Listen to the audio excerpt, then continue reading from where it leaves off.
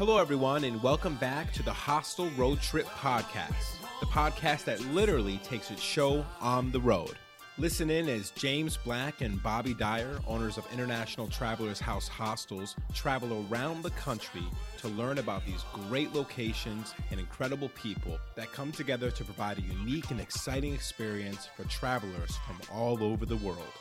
Welcome back to Hostel Road Trip Season 3, final episode. We are in the presence of what I would call a Jedi Knight of the hostel industry, Tom Dinard, Dinard at the Hostel in the Forest outside of Brunswick, Georgia.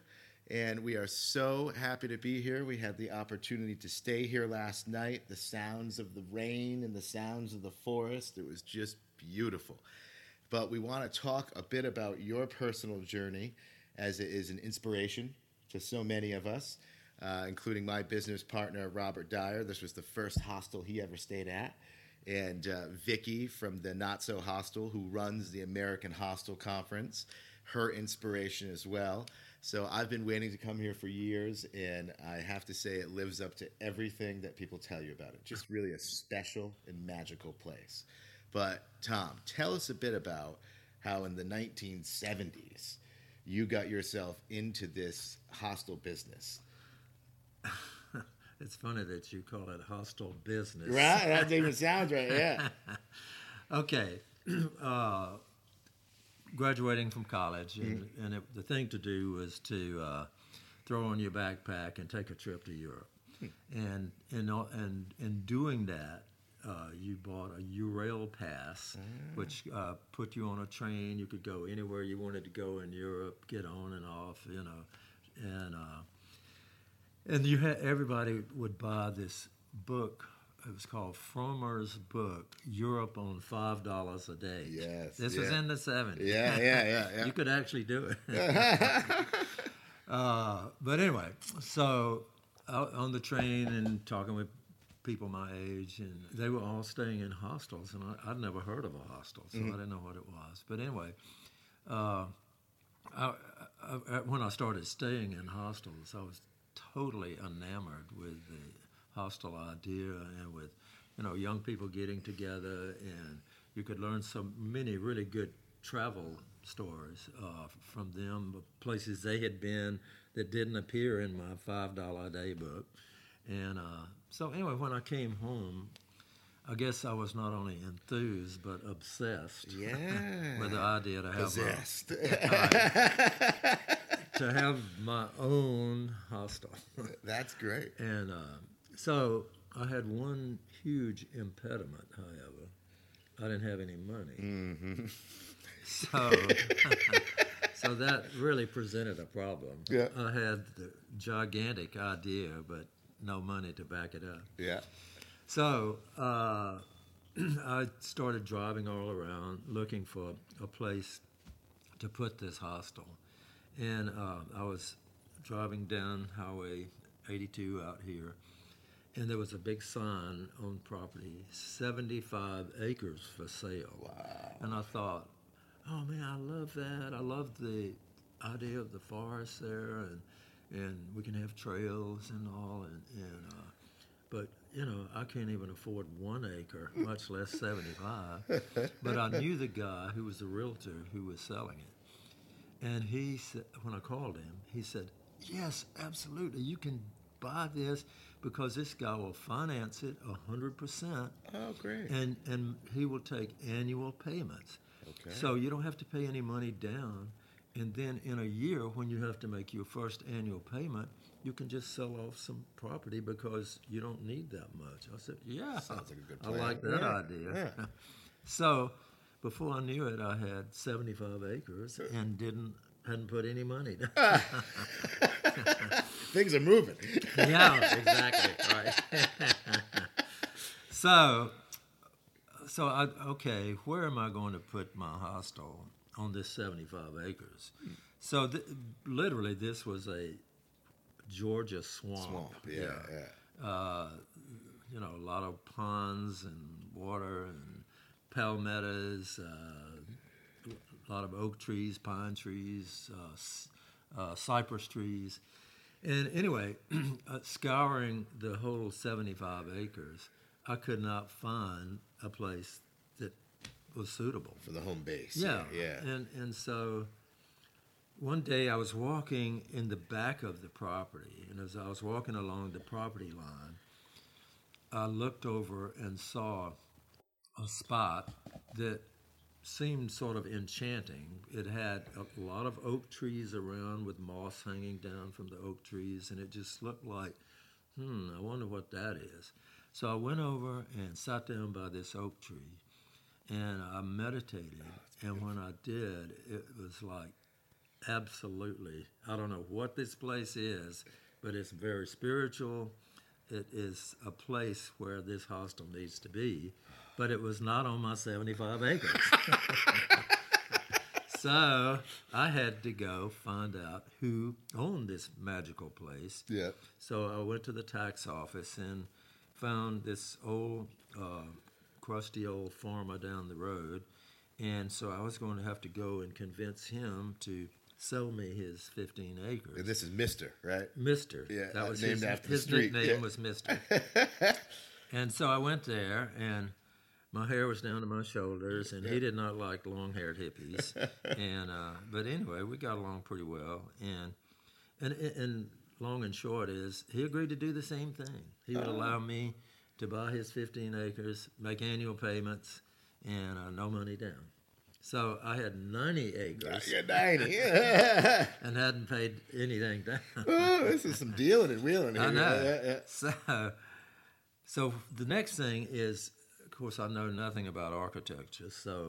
But I do have a neighbor who is an architect, and when he heard about what I was doing, he brought over pictures of a geodesic dome and showed it to me. Nice. And like I was saying earlier, Buckminster Fuller had actually spoken to an audience on St. Simon's where I live, and I went to hear him. And when I, looking at the pictures of geodesic domes, I knew immediately that's what it has to be, because it just looks like it grew up out of the ground like a mushroom. Yes. So anyway, I did have to go to the bank then. Yeah, first stop to the bank. And get some money to buy these domes. But we found a company up in New Jersey and that sold geodesic domes. And they had two demonstration domes that they had erected on the property. So when I was telling them what I wanted to do with the hostel, they were really enthused about that, and they said they would disassemble those domes and bring them down here, and send somebody who would instruct us about how to put them up. That's awesome. Yeah, I know. So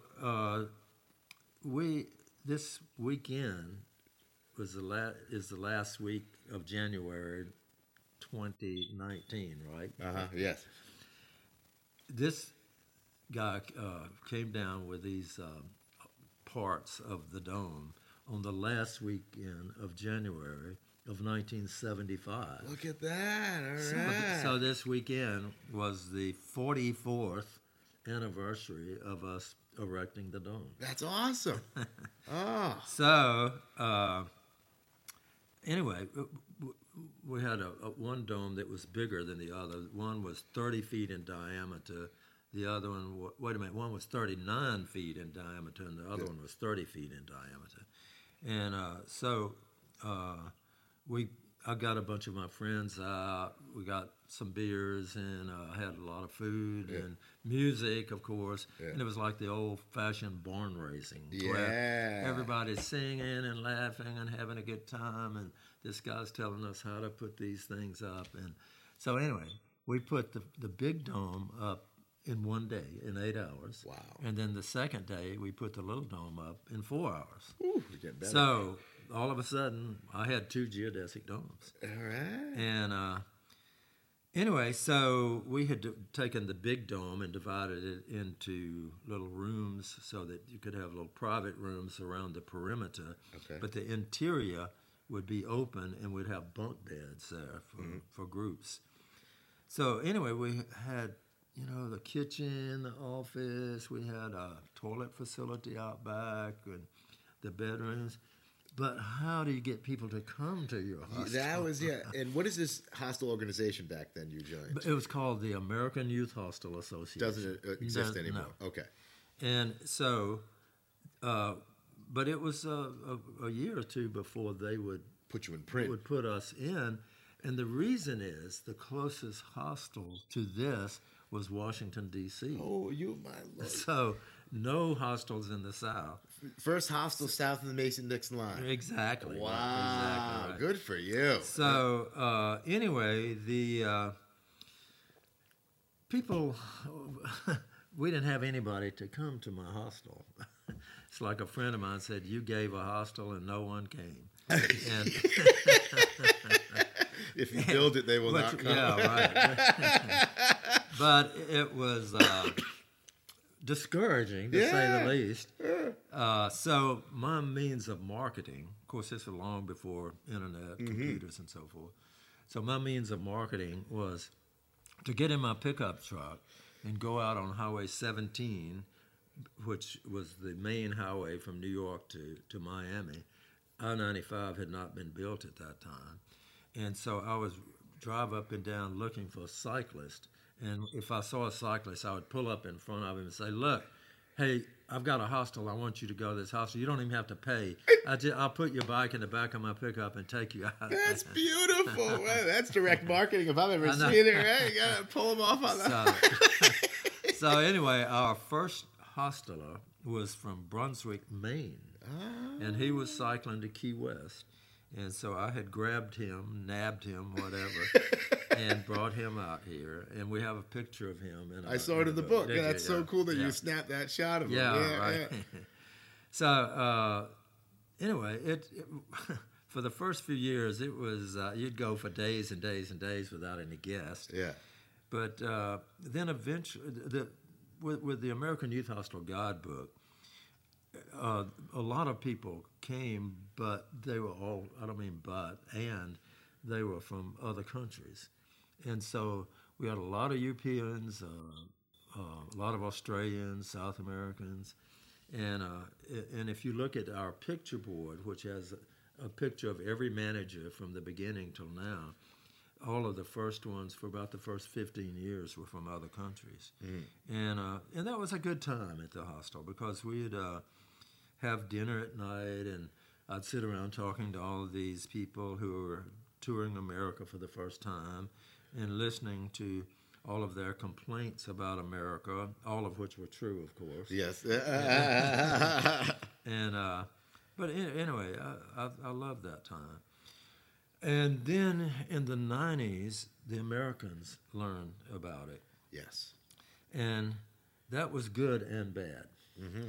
The good was they came in droves, so the money situation seemed to get better. Correct itself, yeah. And but they came for the reason of looking for a good place back in the woods where nobody could see them and they could party and have a blast, Yeah. And so that went on for a while.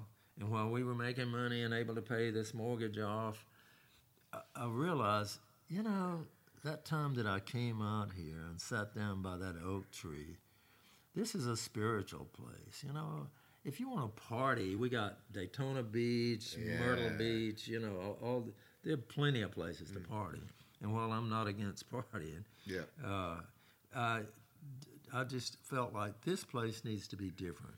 It's not supposed to be the identity of it. Yeah. So toward the latter part of the 90s, we changed things around and made this place 501c3 and as an educational place to teach the guest about the environment and sustainability, conservation. Yeah. And so we have evolved from there to where we are now, where of course our problem definitely is not advertising, we have over 17,000 people on Facebook. Wow. Yeah. So we get a lot of people here, but in my opinion, they're coming for the reason that I want them to come here. It's back on course. Yes. Yes. So the thing I hear, which to me is full payback, is when people will come up and tell me, this place has changed my life. And when I hear that, I know I've done something right. Yeah. But let me say this, is if you ever want to do anything different, like I did, number one, you have to be crazy. Yeah, a little crazy. Yeah, got a little crazy. No sane person would do what I did. And the other thing is, every person, all my friends, my family, you are the craziest. That's the biggest fool thing I've ever heard of.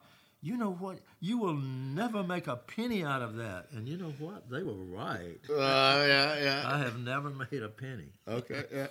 You put it all right back into it. I cannot think of anything that I could have done with my life that it would have been more rewarding. Yes. Because the people who come here are just really good people. They're people that I want to be my friends forever. Yeah. And we just have very good managers, good staff, and just a good atmosphere. Great energy. Yeah. Well, it's like every person who comes here gets a big hug. Yes. You don't get that at Holiday Inn. No. You'd get a hashtag Me Too problem, right? Yeah. So, some people, they're a little bit skittish about being hugged, but it's a welcoming place, and we have a sign out in the parking lot that says "Welcome Home." Yeah. And it does feel like that. It does. Yeah. It really does. It's a very peaceful place. Yeah.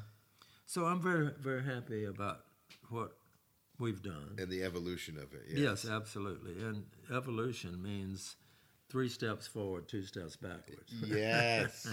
And that's the way it works. Yeah. But, we've had our problems here and there, but overall, in 44 years, we definitely have evolved to where I want this place, what I want this place to be. And I think that's really interesting how you talk about how, even in our short time of being open for 6 years at ITH, we experienced a bit of the same thing where we started because we felt it was spreading peace through knowledge of culture and this beautiful thing.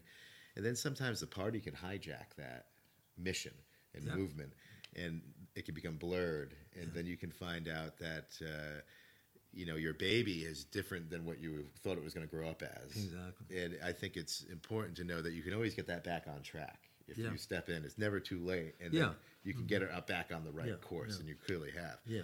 We hope you're enjoying this episode of the Hostel Road Trip podcast. We're taking a moment now to talk about a great service called worldpackers.com. Worldpackers.com is actually how I got my start with the Hostel Road Trip podcast. Worldpackers is a great service that connects travelers looking for a place to stay in a new city with the hostels who need their skills. You could do anything from house cleaning to reception to media and marketing and so much more. With a reasonable fee of $50 a year and a little bit of courage, you could find yourself anywhere in the world. For more information, just go find Grandpa Carlos surfing on the West Coast somewhere between California and Mexico. If you're having trouble finding him this way, he might be taking a siesta on his surfboard. If that's the case, scream to the heavens, "Grandpa Carlos, we need you," and he'll be sure to answer the call. But if all else fails, just check out worldpackers.com. That's WORLDPACKERS.com. And now, we bring you back to your regularly scheduled program. Now, from the time of the original 2 structures, how many other structures have we built out over the years? Well, we built tree houses, and our guests mainly stay in tree houses. Where did you stay, Larry? We were in a tree house, weren't we? Do you know the name of it? The Peacock Mustard or the Mustard? Oh, you're in Peacock. Yeah. Sure. Yeah. Well, we have, of course, all the tree houses have names, and they're all different. And but people love staying in tree houses. Yeah, you feel like it brings a kid back again. your old boyhood and girlhood. Yeah. It was so much fun. Yeah. So that's very popular, and we've built. We have 8. I think. Well, no, we got a new one, 9. I think tree houses, and then our staff. We have 6 cabins for them to stay, and the manager. And but we try. It's very difficult for us to get off of electricity. I really wish we could, but we don't have any sunlight back here because we've got all trees and all forest, and all these trees are my friends. Yeah, you don't want to lose and them. I do not want to kill my friends. No, that makes sense. Yeah. So we do have electricity. I'd love to be off the grid, but we're not. And but basically, we try to teach environmentalism, and the way we do that really is by the way we operate this place, because everything's recycled. Of course, we have composting toilets. We compost all food scraps, everything. And incidentally, the shower back in the staff village is heated by a decaying compost. Because it creates so much heat. It creates heat. And, that's awesome. So, I mean, we're doing a lot of things that we can teach our guests by them seeing what we do. Yeah. And somehow that is a better teacher than lecturing. Very much so. I would agree. We have, organic gardens. Yeah. For them to see it and then to be able to practice with it. Exactly. Right. Yeah, I agree with that completely. Now, what about the swimming hole? And then there's also a fishing pond, right? Well, yes. And then there was a big mouth bass that was thrown in from one to the other back in the day. Right? I like that story. that is a good story. So you dug out your own pond and swimming hole, right? We did. And that's the pond directly in front of the domes. And then a couple of years later, we had a swimming pool that we dug and cemented it in and had a pool. And I don't know if you noticed when you got here last night, it was a lighted area right before you get to the domes. Yeah. The swimming pool was there, and if you notice, there's a pole with a rope swing, and that's where we used to swing into the pool. Nice. But we have a lake out back. Okay. And everybody who comes here loves the lake, and they all want to swim in the lake. Yeah. And they say the water in the pool is too cold, which it is. Our well is 750 feet deep, so it brings up some pretty cold water from the aquifer. Yeah. And but anyway, we had a swimming pool, and we have the fish pond, and then the lake behind, which is very, very popular. Yeah. We have a sweat lodge back there, and every full moon we do sweat lodges. Oh, that's great. Yeah. And I don't know, this is a good place. Oh, It's a place I love to come and Now, one interact. thing that I thought was interesting with your staff and your guest structure is, as a person who's in the hosteling myself and on both sides of it, I love to go and stay at places, and I love to see people come stay with us. You would instantly think, you'd never want to leave here. The what? You would never want to leave here. I know. And then is that the reasoning and the genesis behind the staff being at a 3-month max? Yes, exactly. So that you'd have some fresh energy? Because, I mean, by turning it over, the staff every 3 months, the manager every 6 months, you get fresh energy coming in. Yeah. And when you do this 24/7, it's a tough job. It's tough to keep those energy levels up. And up. to keep that energy up, we have that turnover, and it really works. Yeah. Yeah. Is it tough sometimes though when you have someone that's so passionate about the place? We're just this week. Yeah.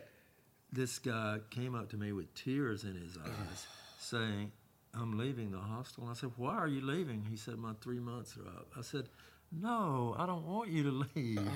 You're such a great worker, and we love you so much." And he said, "Well, my time's up, so I'll come back and visit." But anyway, that happens. They respect it, and you respect it. Yeah. But they're always welcome to come back as guests. Oh, yeah, as we of just course, met a former of course. manager on the trails. Yeah, of course. Yeah. And then also from the booking standpoint, as you've got this interesting membership program, but you can't book out more than a month in advance. Tell us a bit more about how this works out. Well, of course, you have to make reservations to come here because, especially on weekends, we fill up. Yeah. And I'm not sure that I know how to answer that. Ask me that question So again. with the system you have, Yeah. is it true that they can't make a reservation more than a month in Yeah, advance? well, I'm not. I'm not sure that I can answer that.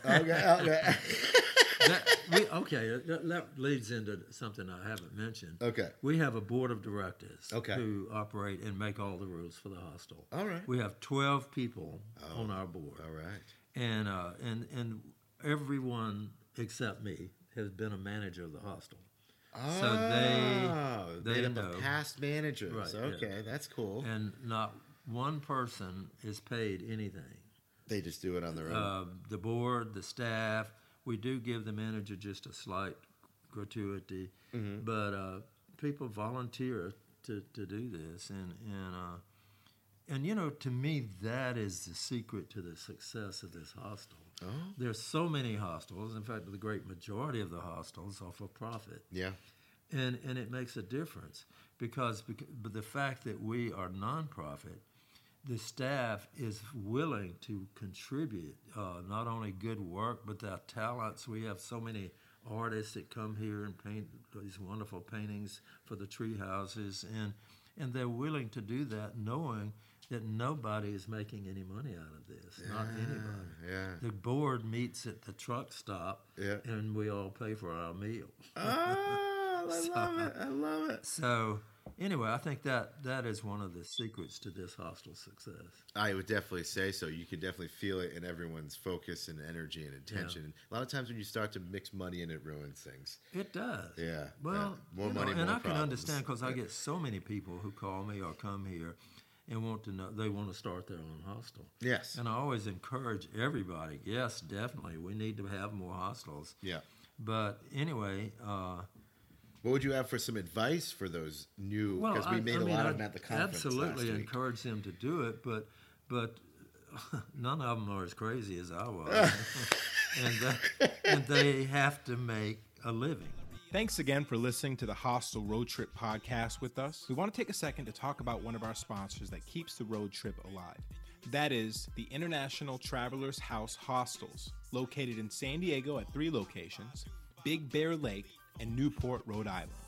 International Travelers House provides a unique experience at each one of their locations with great staff, great food, and tons of connections to the local community so that you can have a great time vacationing, traveling through, or staying for a while. If you want more information on ITH, check out ithhostels.com to check out videos, pictures, blogs, and direct booking to our locations. Thank you again for listening. We hope you enjoy the conclusion of this episode. Now, on the side of you doing this project, not only are you a lawyer, which is an amazing fact that I found out just by staying here, you're also an author. Have the books been inspired by your time here?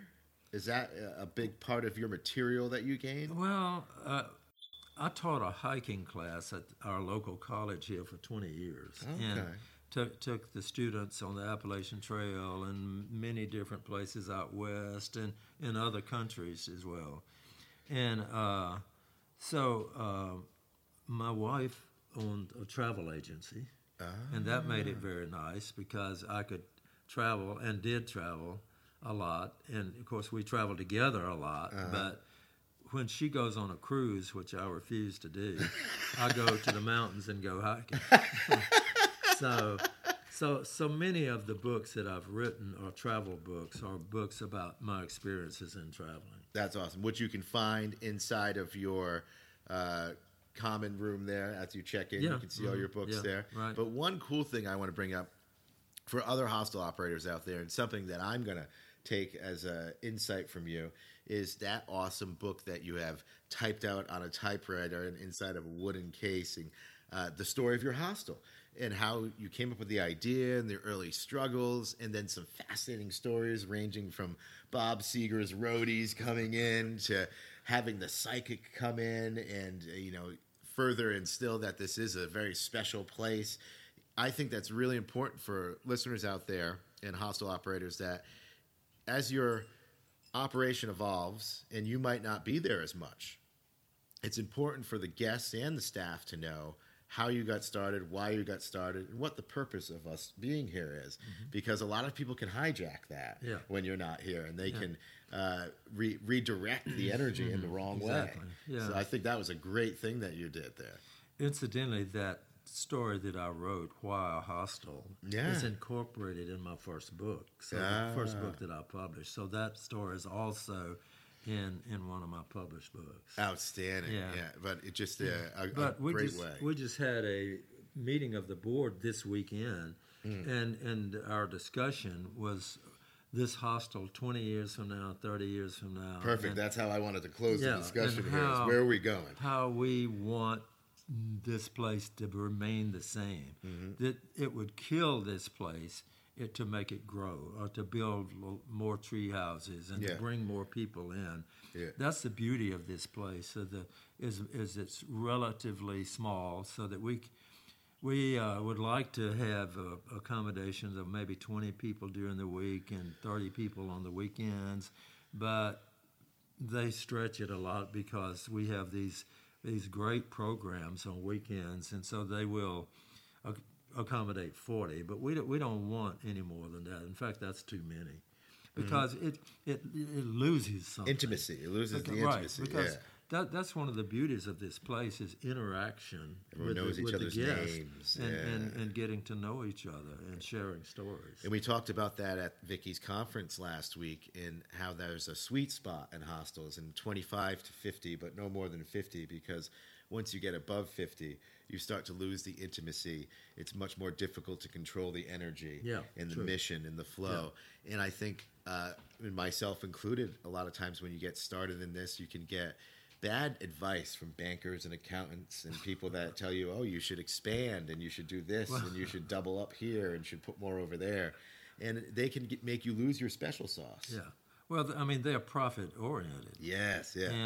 And this place is not profit-oriented. The only thing we want to do is make enough money to sustain us and to maintain the place. And keep it going into the future. Mm-hmm.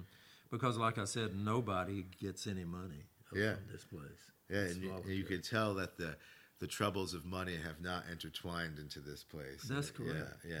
It's kept its spirit free. It's the root of all evil. Yes, it is. It really is. Well, Tom, just thank you so much for taking the time to sit with us here today and share your story. And hopefully we can do justice in getting the word out there more about this place, so that not only can people come experience it themselves, but then hopefully they can take it and put it into their experiences and put it into their new hostels and learn from a Jedi Knight, as I called you earlier. But thank you so much, Tom, and thank you so much, listeners, from the Hostel Road Trip podcast.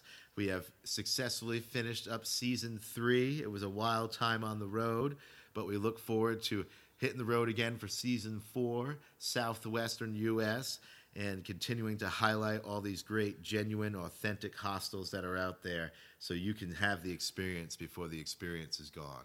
Stay tuned for more. Thank you. Thank you so much, Tom. That was awesome. Yeah. All right. Hey, thank you so much. It was really an honor to be here, man. Yeah. Well, it's an honor for me to have you here. Yeah. I appreciate it. And your staff is also loving and welcoming, and they were so nice to us last night. Yeah. It was great. Yeah. Well, they do that to everybody. Yeah, you can tell. You were not treated any different we from weren't. everybody We else. saw others come in and get the same thing. Yeah, and it was absolute pleasure. Yeah.